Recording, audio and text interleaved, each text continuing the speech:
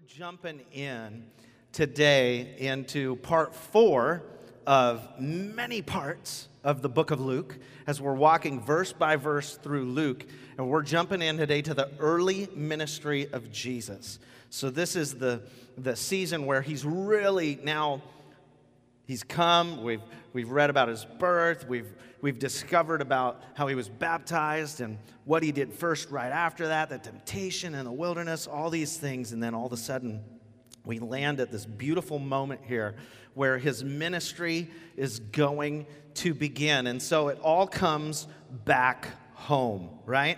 That's where we're going to start, in Nazareth, and I love it. Let's jump in. Luke 4, verse 14. Jesus returned to Galilee in the power of the Spirit. Right? We just sang, Spirit, lead me where my faith is without borders. Right? So this is Jesus now, being led by the Spirit. He returned to Galilee in the power of the Spirit, and news about him spread through the whole countryside. He taught in their synagogues, and everyone praised him. He went to Nazareth, where he had been brought up, and on the Sabbath day, he went into the synagogue, as was his custom, and he stood up to read. The scroll of the prophet Isaiah was handed to him. Unrolling it, he found the place where it is written, "The Spirit of the Lord is on me, because he has anointed me to preach good news to the poor. He has sent me to proclaim freedom for the prisoners, recovery of sight to the blind, and to release the oppressed, to proclaim the year of the Lord's favor." Verse 20.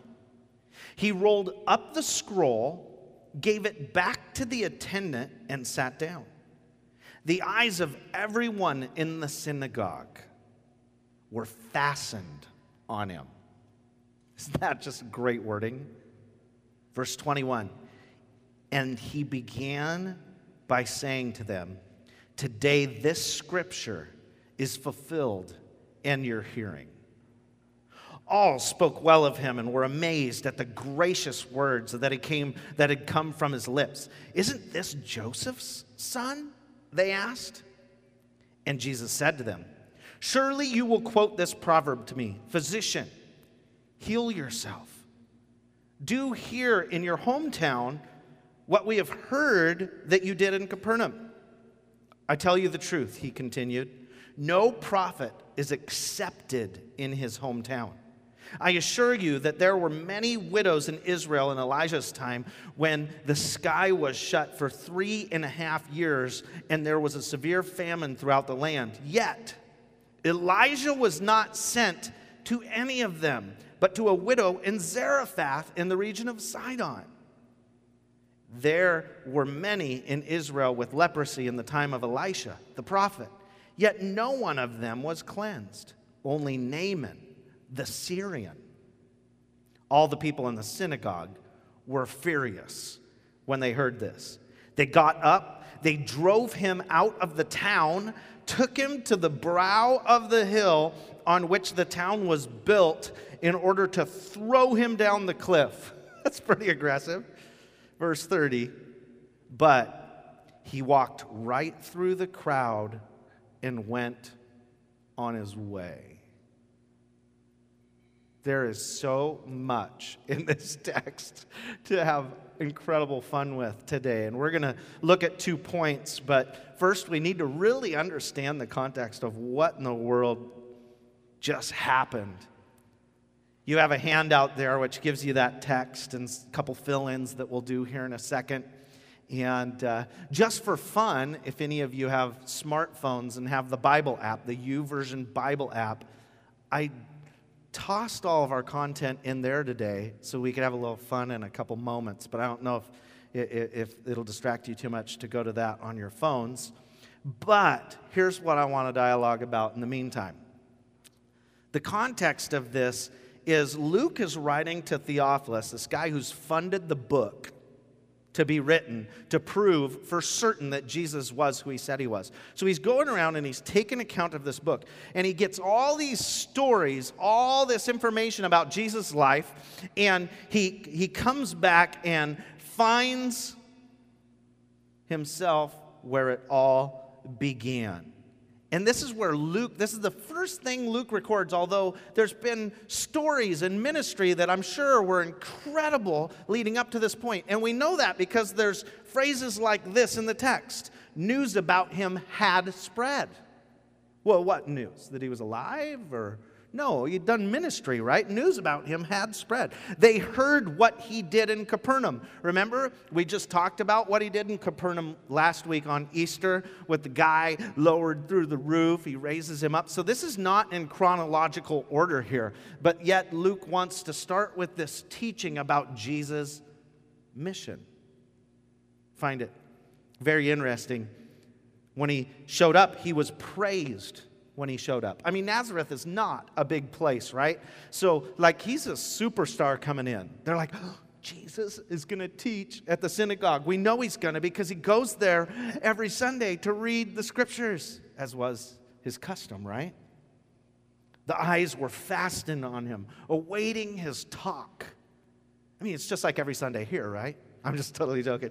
And what does he say? He gets up there, right? He takes this scroll and he reads Isaiah. And we'll talk more about the context of that in just a second. But he's like, today this scripture is fulfilled in your hearing.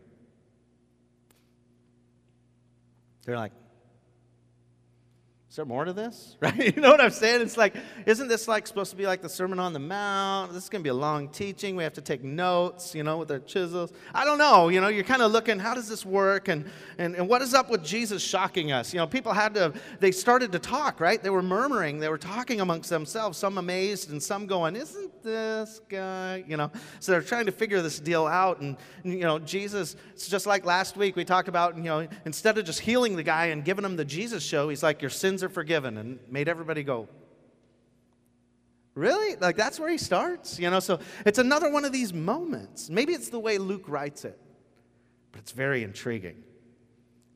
When it says, he began, Luke's recording Jesus' ministry, and he starts with these words, he began.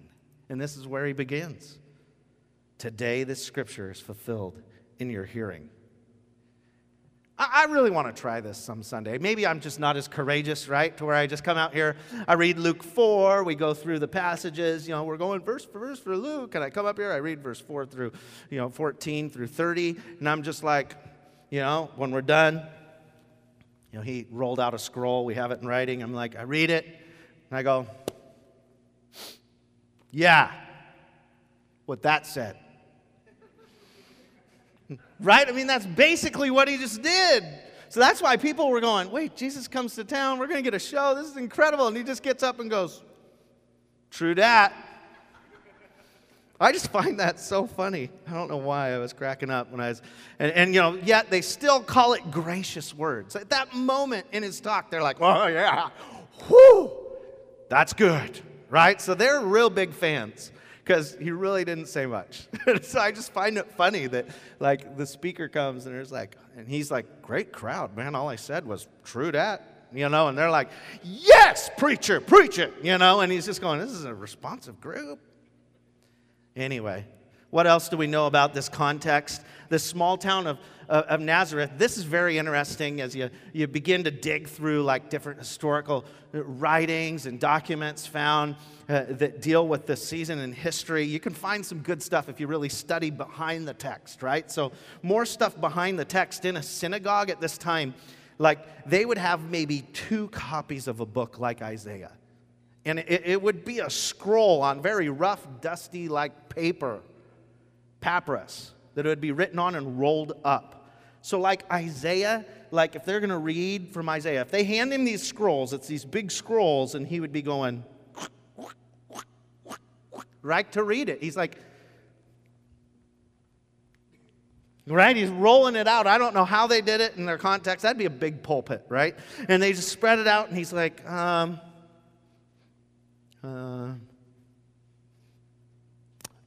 he gets to it, and he reads it. You know why it would take long, too? It's interesting to me because back in this time, it wasn't until the 1200s that they added chapters to the Bible. It wasn't until the 1500s that they put verse numbers. You and I have it easy. We can somebody could say in Luke 4, and you're like, Nobody's looking. Let's see, what is Luke? Matthew, Mark, 9:02. Right? We can do that if we have a Bible, and then we could get there and we're Luke 1, 2, 3, verse 14, 1, 2, 3. Right? We have a cheat sheet. That's why they put those in there. But they're rolling out this deal for Jesus. It was large. I mean, think Santa's list. That's what he's dealing with to read this. And yet, he was familiar with it, right? I love the physical Bible, and I don't know. I do a lot of reading now on YouVersion. Some of you are my friends now because they went social with this Bible app, right? And so I love to read something. There's a million reading plans, so I'm on some sort of reading plan in there at all times, and going through another book devotional type reading plan right now by Brian Houston on there, and I'll underline a scripture, and everybody that's my friend will see what I underlined. I feel like Russell Wilson at the moment because he tweets a verse a day, right? So I'm just like, yes, I'm famous. But anyway, you're doing that. You have a few friends and you're throwing it out there. Was that not the person I should have used as an example? Anyway, so we're going on, and there was this hush amongst the crowd. And isn't he the... Okay, anyway. So we're right at this moment where we find ourselves, reading Scripture. Now we could just look it right up on our phone. It's easy. Luke 4:14, and it just goes right there, and we read it. So what a day we live in, right? But not back here. Jesus had to unroll this thing, and yet he finds it. And the reason he could find it, it said it was his custom, right? It was his custom to read in the Bible. And when I had a physical Bible I studied, I would kind of do it. I would kind of, I could go, somebody would ask for a need or something, they'd share something, I'd go, I read something about that, and I wouldn't remember what verse number it was. I would remember where on the page it was. You ever do that? I underlined it. It was on the top right of the New Testament. So you're like, oh, yes, it says, right? So that's but now I could just search the word. I think it said this, and then it'll pull up the scripture. But Jesus was familiar with the text. It was because he was taught the same as everyone else. He was taught Psalm 1 through 3.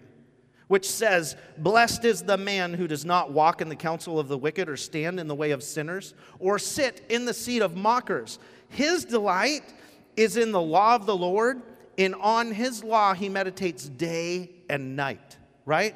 Speaking of the Word of God, his delight is in the Word of God, and on the Word of God he meditates day and night. So Jesus had spent a lot of time in this book of Isaiah. It says in verse 3, he's like a tree planted by streams of water, which yields its fruit in season, whose leaf does not wither. Whatever he does prospers. Why? Time spent in the Word of God. Context. So that's what we're dealing with when this story unfolds. So what's the first discovery that we see in the text? I would say fulfillment. Fulfillment. So if you're a blank filler-inner, right on point 1, fulfillment. Because he said today the scripture is fulfilled in your hearing. Jesus is the fulfillment of all of the scripture that was written at this point in time. It spoke of him. It looked towards him. He was the coming Messiah that was prophesied throughout the book of Isaiah. This is him. It really is fulfilled in their hearing. Jesus is here, and he's saying that. I am here. Right? It's like Horton hears a who. I am here, I am here, I am here, right? This is Jesus, and he's here. And they're just not getting it. He's like, hello, it's really fulfilled. This is deeper than you think. So these are gracious words. It's interesting to me. We should still value this spiritual discipline that Jesus had of spending time in the Word so that we could say, see, that word means this to those who are questioning the Word of God. Which brings up the sub-point under point 1 here. Practice meets power. That's what we're reading about here. We're reading about practice meeting power. So Jesus had obviously spent time here, and that's how he was able to quote and say, this was his custom, as Luke indicated. I mean, he spent time in the synagogue, and he spent time in the Word. And I know I challenge us often to do 3 things, really. Let's not forsake the gathering together. We need to come together both in the crowd and in groups to dialogue about our faith. We need to read the Bible regularly, and we need to pray regularly. With that firm foundation in our faith, it'll be very sturdy. But yet, I'd call it a spiritual discipline, or in this case, a regular practice, if you will, right? Practice meets power for optimal spiritual health. Jesus knew where this was in the text. He was able to just go right there. And so I did this little thing. I don't know if you guys have smartphones or dumb phones. It's okay if you have a dumb phone. Don't feel bad. But you can go to this. There's this little thing on the left-hand side. I was messing around while I was reading in the Bible. And so there's this little thing called Live on the left-hand side of your Bible app, of YouVersion Bible app. And if you click Live, you'll see that the first service right there, if you've enabled your GPS to track you all the times of your life. And it says, you could click it, it's Open Life Service. And it gives you the scripture and stuff. But here's the cool thing with an app like this. You can do polls. So I threw one in there just for fun today. You can go look at it today or tomorrow, or it'll be up all week. But if you go in there and check it out, so you can look it up on your computer if you wanted to. I asked a question. I called it a practice poll, right? A spiritual practice poll, because I'm curious. How often do you read the Bible? Daily? A few times a week? When I'm hurting? Not very frequently? Only here at church. Interesting, right? Well, the cool thing is you can hit the little button saying see results, and it'll live time give us results. And so in future weeks, we might use that and throw results up on the screen if we can figure out how to get around the security on the Wi-Fi connection here.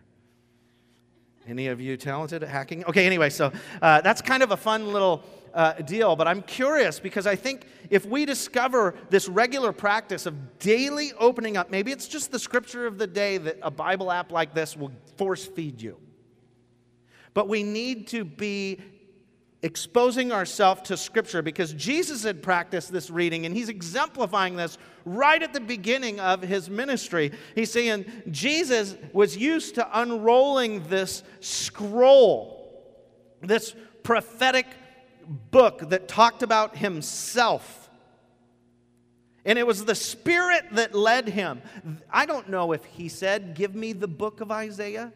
It says they handed him the book of Isaiah.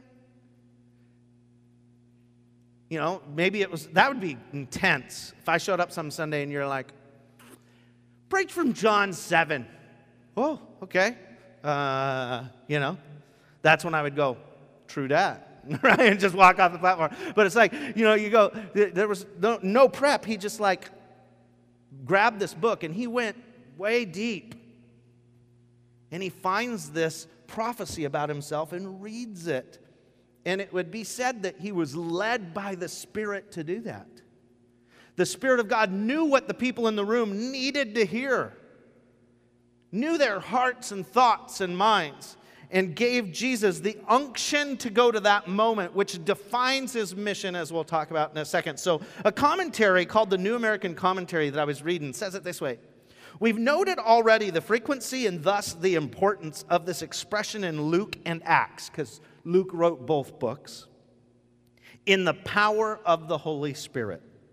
Jesus' victory over the devil thus resulted not simply because of his knowledge and use of the Scripture, as in Matthew, but also because he was full of the Spirit. Thus, unlike Israel, which failed in its wilderness experience, God's Son is victorious. The Spirit's importance in this is evident, and Jesus' experience became a model of how Theophilus, again, the guy who funded the writing of this book, was to live his life. This is Luke communicating to him and all who were not in the chosen lineage of the Jews. Even as Jesus, full of the Spirit, was victorious over the devil, so in Acts, Peter, Stephen, Barnabas, Paul were also filled with the Spirit and followed in the Lord's footsteps. Luke's readers are exhorted by their example to be filled with the Spirit as well. The concluding summary again emphasizes that Jesus' entire future ministry is to be understood as taking place in the power of the Spirit. When we put our faith in God, we're filled with the Spirit. We're given the strength of the Holy Spirit as a guide and comforter. And we have this opportunity to be pursuing God in this power of the Spirit. It's not our own strength. It's not us alone. So what is it that had the crowds in awe? Right, it's not like it's the biggest, like, what were they in awe about? What had them on the edge of their seat calling this simple reading gracious words? Number 2, fill in there, missional clarity. Missional clarity. Missional is a buzzword in church world right now, like pastor world that I hang out in, listening to podcasts and different things. It's like, are you missional? You know, it's one of those deals. And so Luke was making the mission of Jesus very clear right up front to his target audience of those who were not in the chosen line of Israel. I mean, that's exactly what his intent was to do here, is to say, this is Jesus' mission, and we're included. You're included. Everyone who hears this is included. And Jesus was definitely identifying. They saw him as reading this text that he found deep in the book of Isaiah. And then it says, before he said, this is fulfilled in your hearing, he rolled it up. Did you catch that? He's like, and he rolled up the scroll. So it's like, again, oh. It's like, bad Christmas lights or whatever. It gets caught. You can't rip the paper. If you only have 2 copies of this for everybody to read from, they have to come to church to read the Bible at this time. There's 2 precious, precious copies in Nazareth. You're going to take very good care of rolling that thing back up. They have a lot of time to think while he's doing this. You just got to put it into context. So here's Jesus, and maybe they should have heard it like this. The Spirit of the Lord is on me because he has anointed me.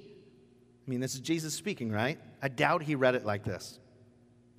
To preach good news to the poor. He has sent me, right? It's like, listen, people. To proclaim freedom for the prisoners, recovery of sight to the blind, to release the oppressed, to proclaim the year of the Lord's favor. This is what I'm here to do, Jesus is saying. This is my mission on earth. Jesus is identifying himself, anointed, filled with the Spirit, sent. And he clarifies what he is present to do exactly. Interesting enough, he has yet to identify any disciples. I mean, we've yet to be introduced to the first who will follow him, but I assume they're in the crowd, listening, buying in, if you will, right? They're going, wow, this is interesting. Why would he choose that text out of Isaiah? Why does he say it's fulfilled? This may be the Messiah, right? They have to be processing in their minds. There's no disciples selected yet. Jesus is all alone here, teaching. Kind of the opposite of what we're encouraging you to do, to sign up for groups, right? This is a great illustration. As he's about to almost get thrown off a cliff, it's better to do life together. You got to do life with each other. And so you have others around you to help in that room. Man, maybe they could have got him out before they got to the cliff. But anyway, people are listening and learning and observing, and some of which I'm sure were disciples who were selected, because it's in the synagogue on the Sabbath. Maybe it was one of them that recounted the story, or, maybe not one of the 12, but maybe one of the 72 that are later sent out to do ministry. But somebody's telling Luke this so that he can write this book. And it's a defining moment, and that's why Luke starts with this, where Jesus is clarifying the values and culture of God's followers in the age of grace and the Scripture's fulfillment. He's saying this is what church should look like. Those who bring good news to the poor. This is what church should look like. Those who proclaim freedom to the imprisoned. This is what the body of Christ looks like. Those who declare recovery to the blind, to the sick. This is what it looks like. Those who release the oppressed, not who point out their oppression. Proclaim favor. That is good news. That people are going to be united around that mission, that's great news. Those are very gracious words. But even at this time, the religious struggled with being that gracious.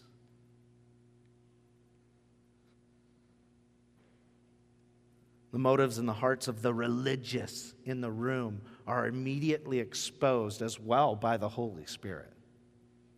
And I'm astonished and saddened that it still occurs today.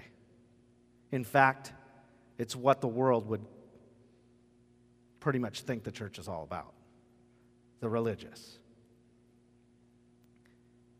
What happens from everyone praised him and spoke well of him and was in awe of his words to all the people in the synagogue were furious? Like that's, right? Crazy switch of mindset. They go from fascination to fury.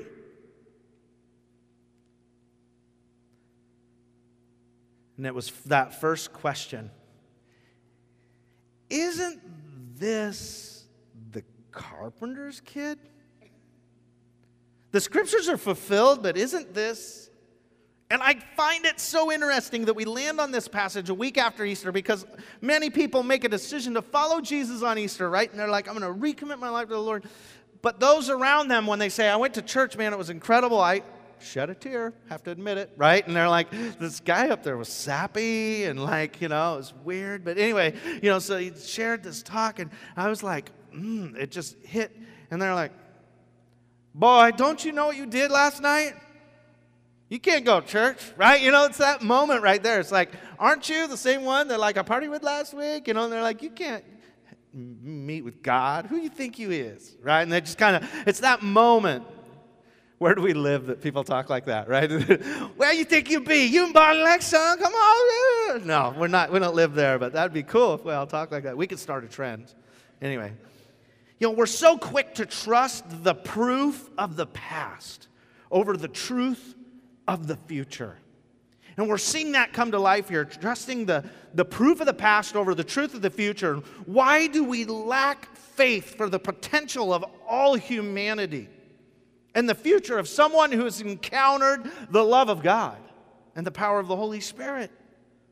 My first day in church, I remember coming in, there's hundreds of people. It's a 2-story church, this balcony. There's like people wrapped around in a balcony and on the floor in this church with red carpet. And I'm just going, the carpet stood out. So I was like, so I had red pews, red carpet, red rows. They stick on you if you're new, so everybody knows you're new and can come up to you. Hi. So it's like, anyway. So, but I came in and I was listening to the message and I'm going, I remember during the song service, because he's tall, Jason stands up in the front. I'm going, they're like, stand up. He was one of the first ones and he's up there, got his praise thing on. Whatever he was doing. I was just going, because I'm first day, right? And I'm going, Jason? Man, that boy just bought me the hard alcohol for my party like 2 weeks ago. And he's got his hands raised in church. What a hypocrite. I was in church. Right? I'm a hypocrite too. So I was like, oh my word. But I was totally judging him. I was like, isn't this the boy who bought me hard alcohol at the party? I just threw a big party. I don't even remember the party, right? So I was sitting there going, It was really confusing for me.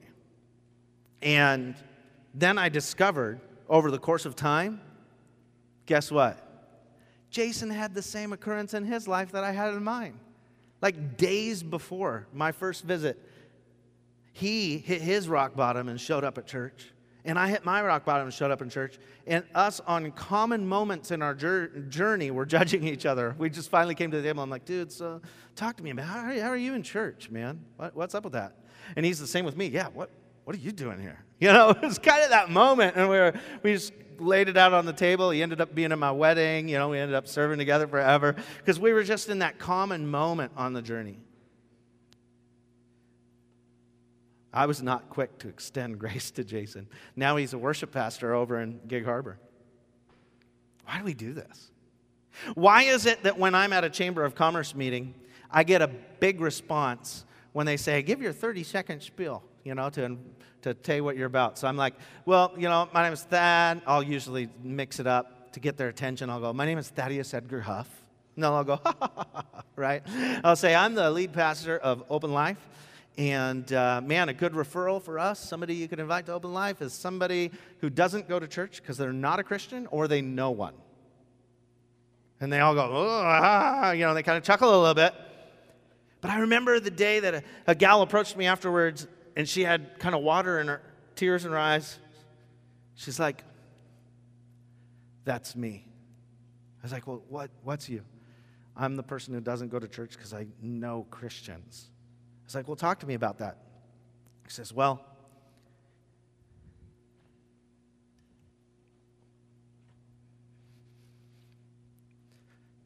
it just messes me up because I hate this part of the story of the church. And she said, I went to church a couple weeks ago, and I got multiple calls that week from people I knew at that church telling me to stay away because I was going to ruin the purity of their church. So is it true that I can not even receive grace from God because of who I was? We went to coffee, and I, passage after passage, just tried to affirm her and say, here's the deal. God loves you, and you belong. And this is wrong, what happened to you. And they were wrong in their actions. And Jesus does something here that should just wake all of us up. In the midst of that same moment where they came against him, where they were like, dude, no, you can't say these things in here. You can't be this guy in here. You're the carpenter's son. And you're saying, oh, in your hometown you can't do ministry. You just ticked us off, and we're going to throw you off a cliff, boy. He did something in this moment that should speak crazy loud to you and me. He walked right through the crowd and went on. I think there's a lot of churches out there that Jesus may show up to touch some people's lives on a Sunday, but he hears the conversations happening. He sees the people and the way they've treated others in community that week, looks at this directive, this mission for the church, and walks right through the crowd at that church and goes looks for those who are really loving people genuinely. And people came to that church looking for Jesus, and they found people ready to throw them off a cliff.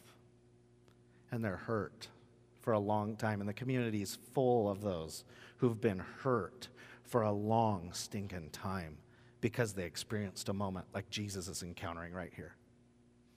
Jesus went on, as we'll discover as we read throughout Luke, he went on to go love those who are far from God. He went on to go out and do ministry. He went on to do exactly what this prophecy in Isaiah said. He went on to go bring good news to the poor and proclaim freedom to those imprisoned by their habits, imprisoned by their past. He went on to give literal sight to the blind, but as well help those see that were spiritually blind. He went on to go out and release those who were oppressed by depression and possession and drugs, and they're oppressed.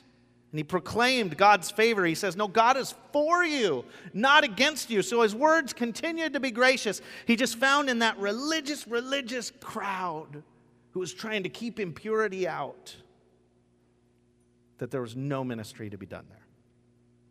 It saddens me. Frankly, it really angers me, and I have other words for that I won't use right now. But people come to church looking for Jesus and don't find him.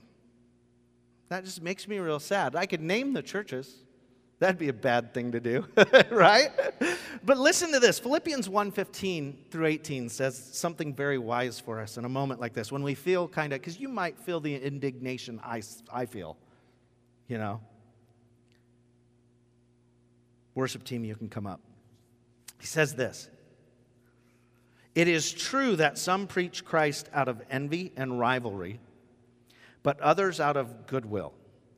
The latter do so in love, knowing that I am put here for the defense of the gospel. The former preach Christ out of selfish ambition, not sincerely, supposing they can stir something up, trouble for me while I'm in chains." This is Paul, the Apostle Paul, writing this. He's in jail while he's writing it.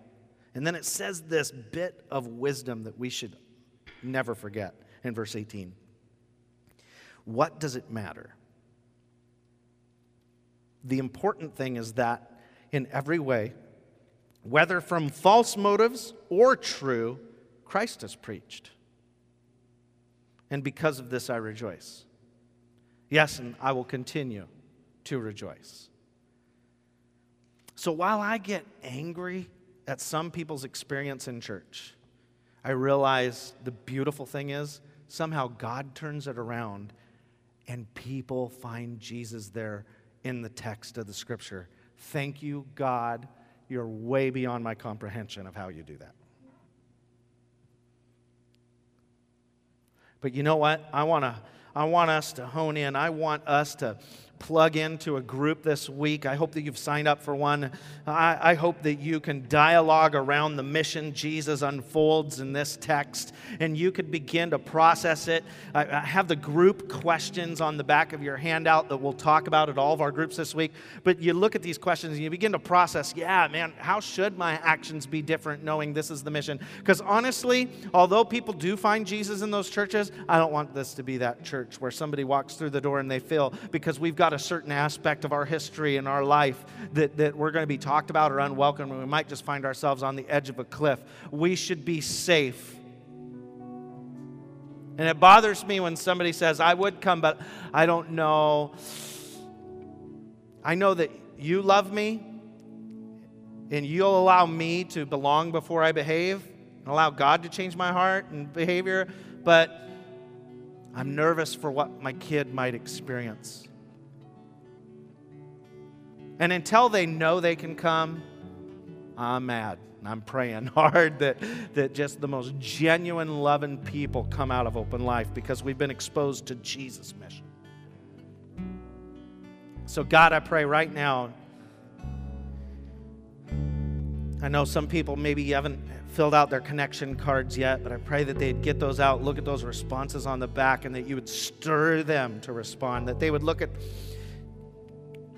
your grace through a different light, having understood Jesus encountered the same thing. The church came against him, and he was the one coming for them. God, I pray that we would be a place where Jesus could be made plain and we could live out in the community, in our neighborhoods, at our workplace, on mission for you, loving the poor, visiting those in prison, healing the sick, God, because we just step out and trust that your Spirit's at work through us, and not find ourselves in a moment where we're the judge and we're the ones reminding somebody of who they were last night. It's not last night. Your mercies are new every day, and may we get that in our mindset so that when we love, it's unconditional in our city. Let your love go out through us. Let us respond accordingly. Let us memorize even this week this text. Let us put it into our spirit so that we ourselves would live it and call ourselves into check if we're finding ourselves off mission. In Jesus' name I pray.